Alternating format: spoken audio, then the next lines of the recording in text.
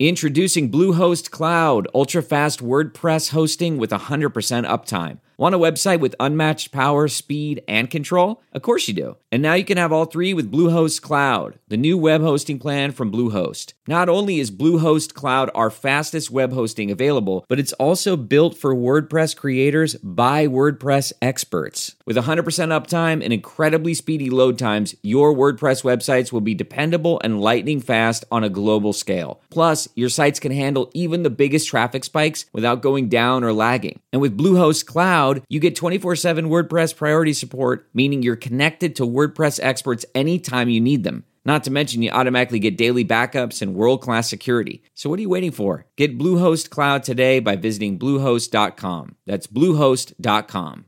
Worried about letting someone else pick out the perfect avocado for your perfect impress-them-on-the-third-date guacamole?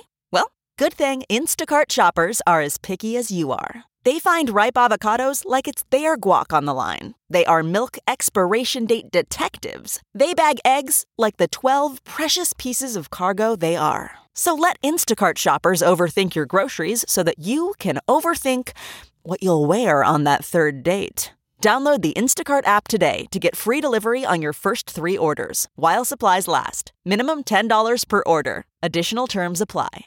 What I'm saying is that the right regulation, not just the absence of it, will be increasingly powerful as a force for attracting businesses to one's shores. For many of these countries, however, there is also another side of the game theory, which has to do with ties and reliance on the U.S. economic system and the dollar at the center of it. It's not so much that I think countries like El Salvador or Panama are particularly poorly served by the dollar system now or even unhappy with it. It's just that they recognize they're in a position of limited power relative to the system as a whole, and for them, Bitcoin then looks like a hedge. Welcome back to The Breakdown with me, NLW. It's a daily podcast on macro, Bitcoin, and the big picture power shifts remaking our world. The Breakdown is sponsored by NYDIG and produced and distributed by CoinDesk.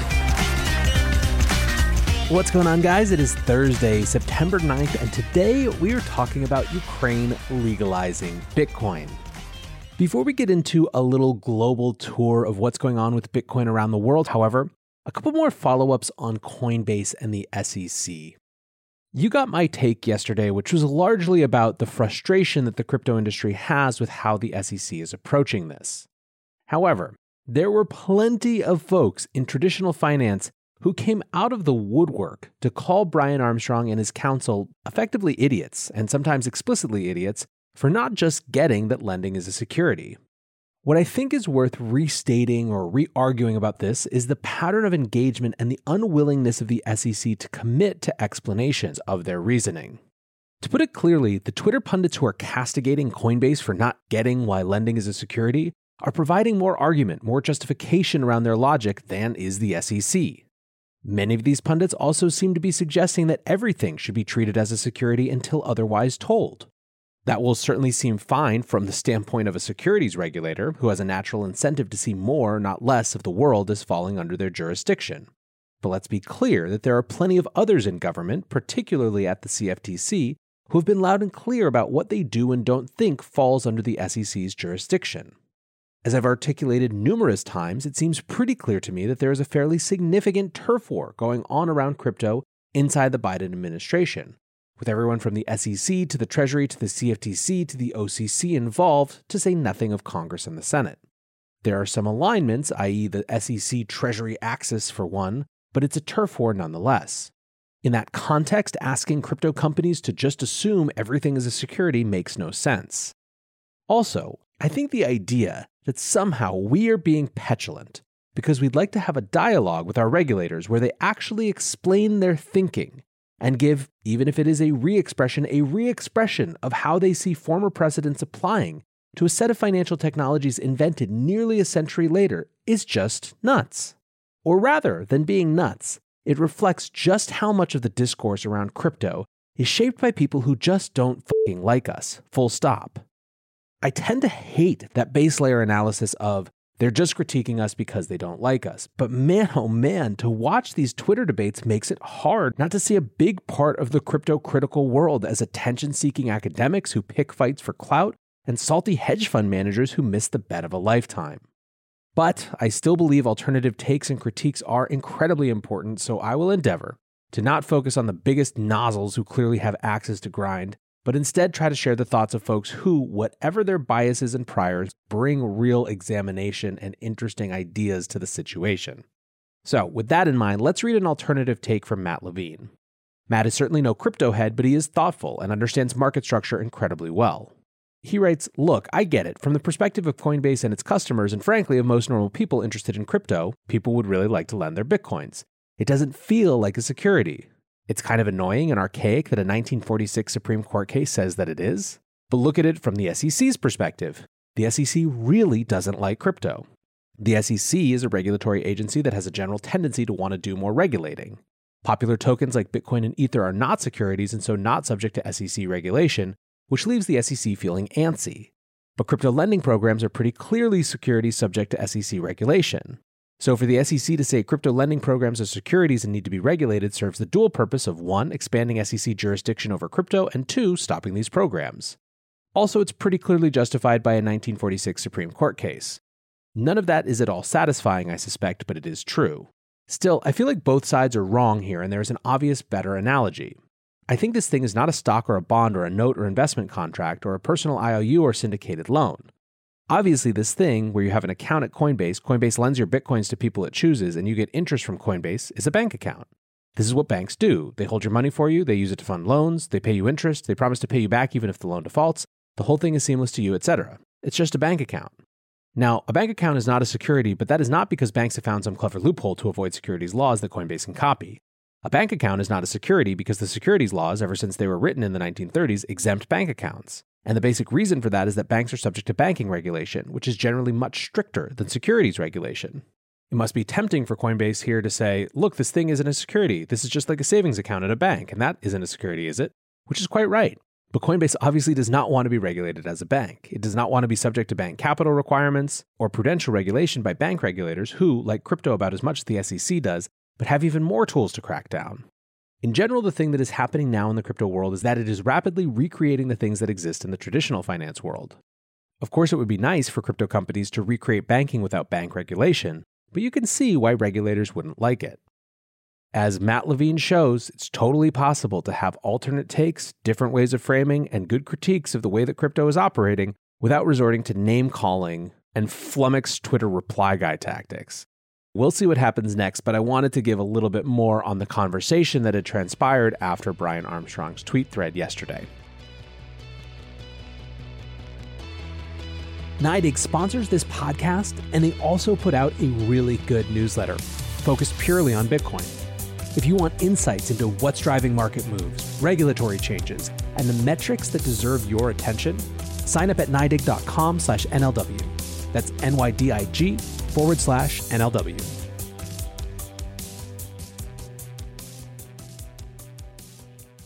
For our main topic today, we're doing a global tour of Bitcoin. Who is embracing this disruptive digital gold, this proto-alt money system? Let's start by doing a quick revisit to El Salvador. On Tuesday's show, we discussed some of the controversy leading into El Salvador's Bitcoin Day, the formal enactment of their Bitcoin legal tender law. Unsurprisingly, and continuing the themes that I was just exploring, the gladiatorial battle on Twitter continued throughout the day. Professor Steve Hanke, who has really tried to use this crypto cycle to jump to the very top of the Bitcoin antagonist list, just would not shut up about it. I mean, we are talking about 10, 12 separate tweets, many of which said the same thing over and over. Here's a good example. Contrary to President Bukele's unfounded claims, El Salvadorans do not want Bitcoin as legal tender. The only ones who applaud are criminals. They know that the Bitcoin law paves the way for rampant money laundering and corruption. This is one of those arguments where as soon as you even deign to make it, I look around at myself, everyone that I know who's working in this industry, all the people that I know who are connected to this industry, all the people who are in places like El Zante who have proven over the last few years how Bitcoin has relevance for a community like El Salvador. And I mostly just stopped listening to what you have to say because you're clearly not in it for an actual conversation. And yet he continues. He tweeted at least 3 times about Bitcoin's volatility. Bitcoin plunged 19% to a 24-hour low of 42,921 per Bitcoin today. Bitcoin's volatility is an obvious reminder that it can never be a reliable unit of account and thus can never be used as a currency. BTC is nothing more than a highly speculative asset. Nayib Bukele's Bitcoin law will doom El Salvador. Never mind his careful use of hashtagging on Bitcoin and BTC. Gotta make sure everyone sees his angry tweets. Professor Hanke also hated it when President Bukele bought the dip and made fun of the IMF all in one tweet, saying, "Buying the dip, 150 new coins added. It appears the discount is ending. Thanks for the dip, IMF. We saved $1 million in printed paper. El Salvador now holds 550 Bitcoin." Now, look, I'm not saying Hanke or anyone is wrong to have serious questions about everything going on in El Salvador. As a Bitcoiner, I am phenomenally interested in and optimistic about this experiment. It feels at once much bigger than El Salvador, but also offers something distinct for the people who are actually living their lives there. If you listened to my show on Tuesday, however, you know that you can feel all those things and still have major questions and critiques. Why it's worth jabbing a bit at people like Hanke and the Shifts of the world, who also, by the way, hated that naive tweet, is that there is no one saltier about Bitcoin than these old guard Cato Institute libertarians who didn't get into Bitcoin. I don't know, it was like the sky is falling bunker was all filled up or something, but either way, others are obviously telling a very different story. Peter McCormick shared photos from El Salvador, where he is right now, of the community in El Zonte lining up to access $50 in Bitcoin from the Bitcoin Beach community to get them started. Of course, cynics responded saying that these people didn't actually like Bitcoin and they were just poor and would take anything, as though the past few years of adoption in El Zonte meant nothing, as though the poor weren't capable of making rational financial decisions for themselves. Either way, just as the response was mixed, so too was the tech rollout. There were some intermittent issues with the Chivo government wallet, but all in all, frankly, given the speed with which this was rolled out, it seemed pretty straightforward and orderly. Just some ATM issues, some questions of Lightning interactions, but still, for day one, pretty impressive. Bart Maul, the host of the Satoshi Radio podcast, was on the ground and shared videos of successfully using the Lightning Network to pay at Pizza Hut, McDonald's, and Starbucks. If you're interested in that, you should go check out his thread. He's at Bart_MOL on Twitter, and his thread was a really good way of capturing the energy and the mood in El Salvador on Bitcoin Day. So, to sum up over here, none of the controversy was resolved. The partisans were still partisaning, but it felt like history. It really did. Edward Snowden tweeted, "Today, Bitcoin was formally recognized as legal tender in its first country. Beyond the headlines, there is now pressure on competing nations to acquire Bitcoin, even if only as a reserve asset, as its design massively incentivizes early adoption. Latecomers may regret hesitating." Speaking of those competing nations, Panama introduced crypto legislation. Congressman Gabriel Silva wrote, "Today we propose the crypto law. We want Panama to become compatible with blockchain, crypto assets, and the internet. This has the potential to create jobs, attract investment, and bring transparency." He actually put out a great infographic on it as well that sums up a lot. The law proposal, Crypto and Digital Economy, discusses three things: use of blockchain, legal certainty, digital government. Use of blockchain promotes the use of blockchain in public administration and makes processes more transparent and efficient. Legal certainty, it gives legal, regulatory, and fiscal certainty to the use of crypto assets. The use of cryptocurrencies is optional. Digital government, it allows the government the option of accepting crypto assets to pay taxes, fees, and others. What are we looking for out of this law? Citizen participation. Any changes the authorities propose for the regulations must be consulted with the citizens. Interoperability. It allows interoperability between crypto and future financial systems. Promotes innovation. Attracts and supports technology and financial innovation companies. Broadens the options citizens have in regards of investments, savings, and payments. Why crypto? Every day, more and more businesses in Panama and the world are innovating and allowing payments to be made using crypto assets. This proposal does not force businesses to accept Bitcoin or any other crypto assets. It provides legal certainty for its adequate and easy use. Benefits for citizens. 1, new businesses will bring more job opportunities and more income sources. 2, a whole new world of opportunities opens up for faster transactions without intermediaries. 3, self-custody of assets and refuge against inflation. 4, new services offered with help to lower current prices. Benefits for Panama. 1, Panama should be a leading country implementing such technologies. 2, allows everyone in the country without access to traditional banking to participate in a modern economy. 3, it will reflect our long-established monetary freedom tradition. And 4, certainty and transparency in a modern monetary system. So pretty cool to see that articulated so cleanly for those people, for his constituents who he's trying to convince now. And obviously you can see some big differences with El Salvador. There's no obligation to accept Bitcoin, there's more consideration of non-Bitcoin cryptos, there's no legal tender designation, and definitely ultimately you see an economic competitiveness argument here. Interestingly, there's a bit of a leapfrog thing happening as well, where the bill seeks to not only give crypto assets their proper place, but to help digitize the state as a whole. A local entrepreneur, Felipe Echandi, helped draft the bill and talked to CoinDesk about it, and here's what they wrote. Quote, in addition to the regulation of cryptocurrencies, the project also seeks to expand the digitalization of the state through the use of distributed ledger technology by digitizing the identity of individuals and legal entities according to a draft of the bill.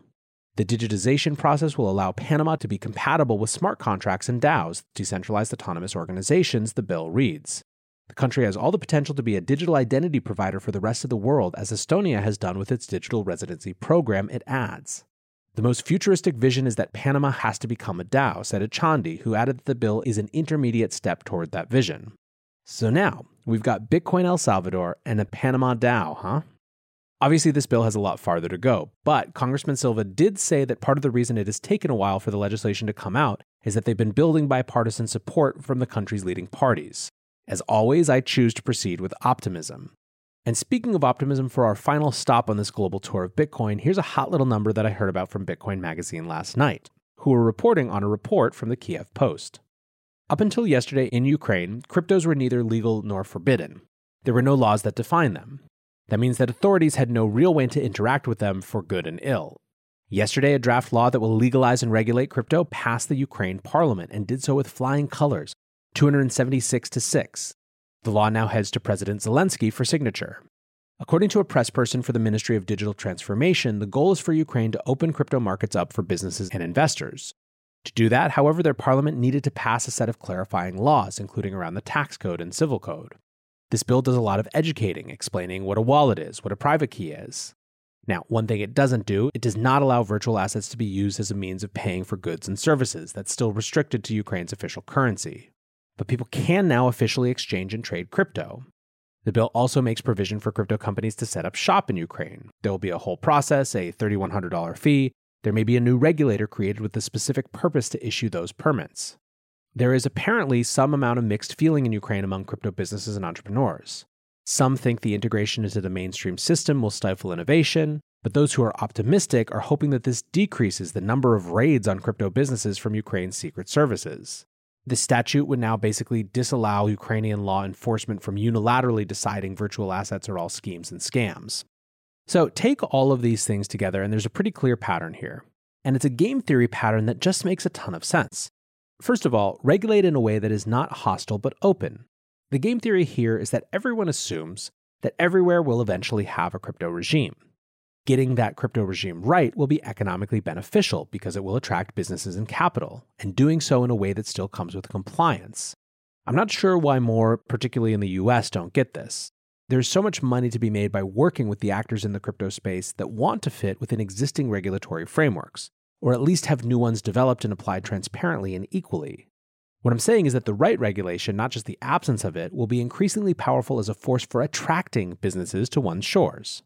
For many of these countries, however, there is also another side of the game theory, which has to do with ties and reliance on the US economic system and the dollar at the center of it. It's not so much that I think countries like El Salvador or Panama are particularly poorly served by the dollar system now or even unhappy with it. It's just that they recognize they're in a position of limited power relative to the system as a whole, and for them, Bitcoin then looks like a hedge. Whatever the case, we have headlines about El Salvador, a sovereign state, adopting Bitcoin as legal tender, and its president talking about buying the dip. We have Panama and other Latin American countries introducing new legislation to do their own versions of crypto adoption. We have Ukraine making it formally legal and seeing how it might be an economic opportunity. These things would have been unbelievable just a few years ago, and so enjoy this moment of history we're living through. And try, if you will, I will, to not let the salty Twitter folks get to you. Until tomorrow, guys, be safe, take care of each other. Peace. Spring is in full bloom. Are your finances? With the Chime Secured Credit Builder Visa Credit Card, you can build credit with everyday purchases and regular on-time payments, all with no annual fees or interest. With Chime Secured Credit Card, you can start improving your credit scores right away. Get started today at chime.com/build. That's chime.com/build. Chime. Feels like progress. The Chime Credit Builder Visa Credit Card is issued by Bancorp Bank N.A. or Stride Bank N.A. Members FDIC. Out-of-network ATM withdrawal and OTC advance fees may apply. Terms and conditions apply. Go to chime.com/disclosures for details.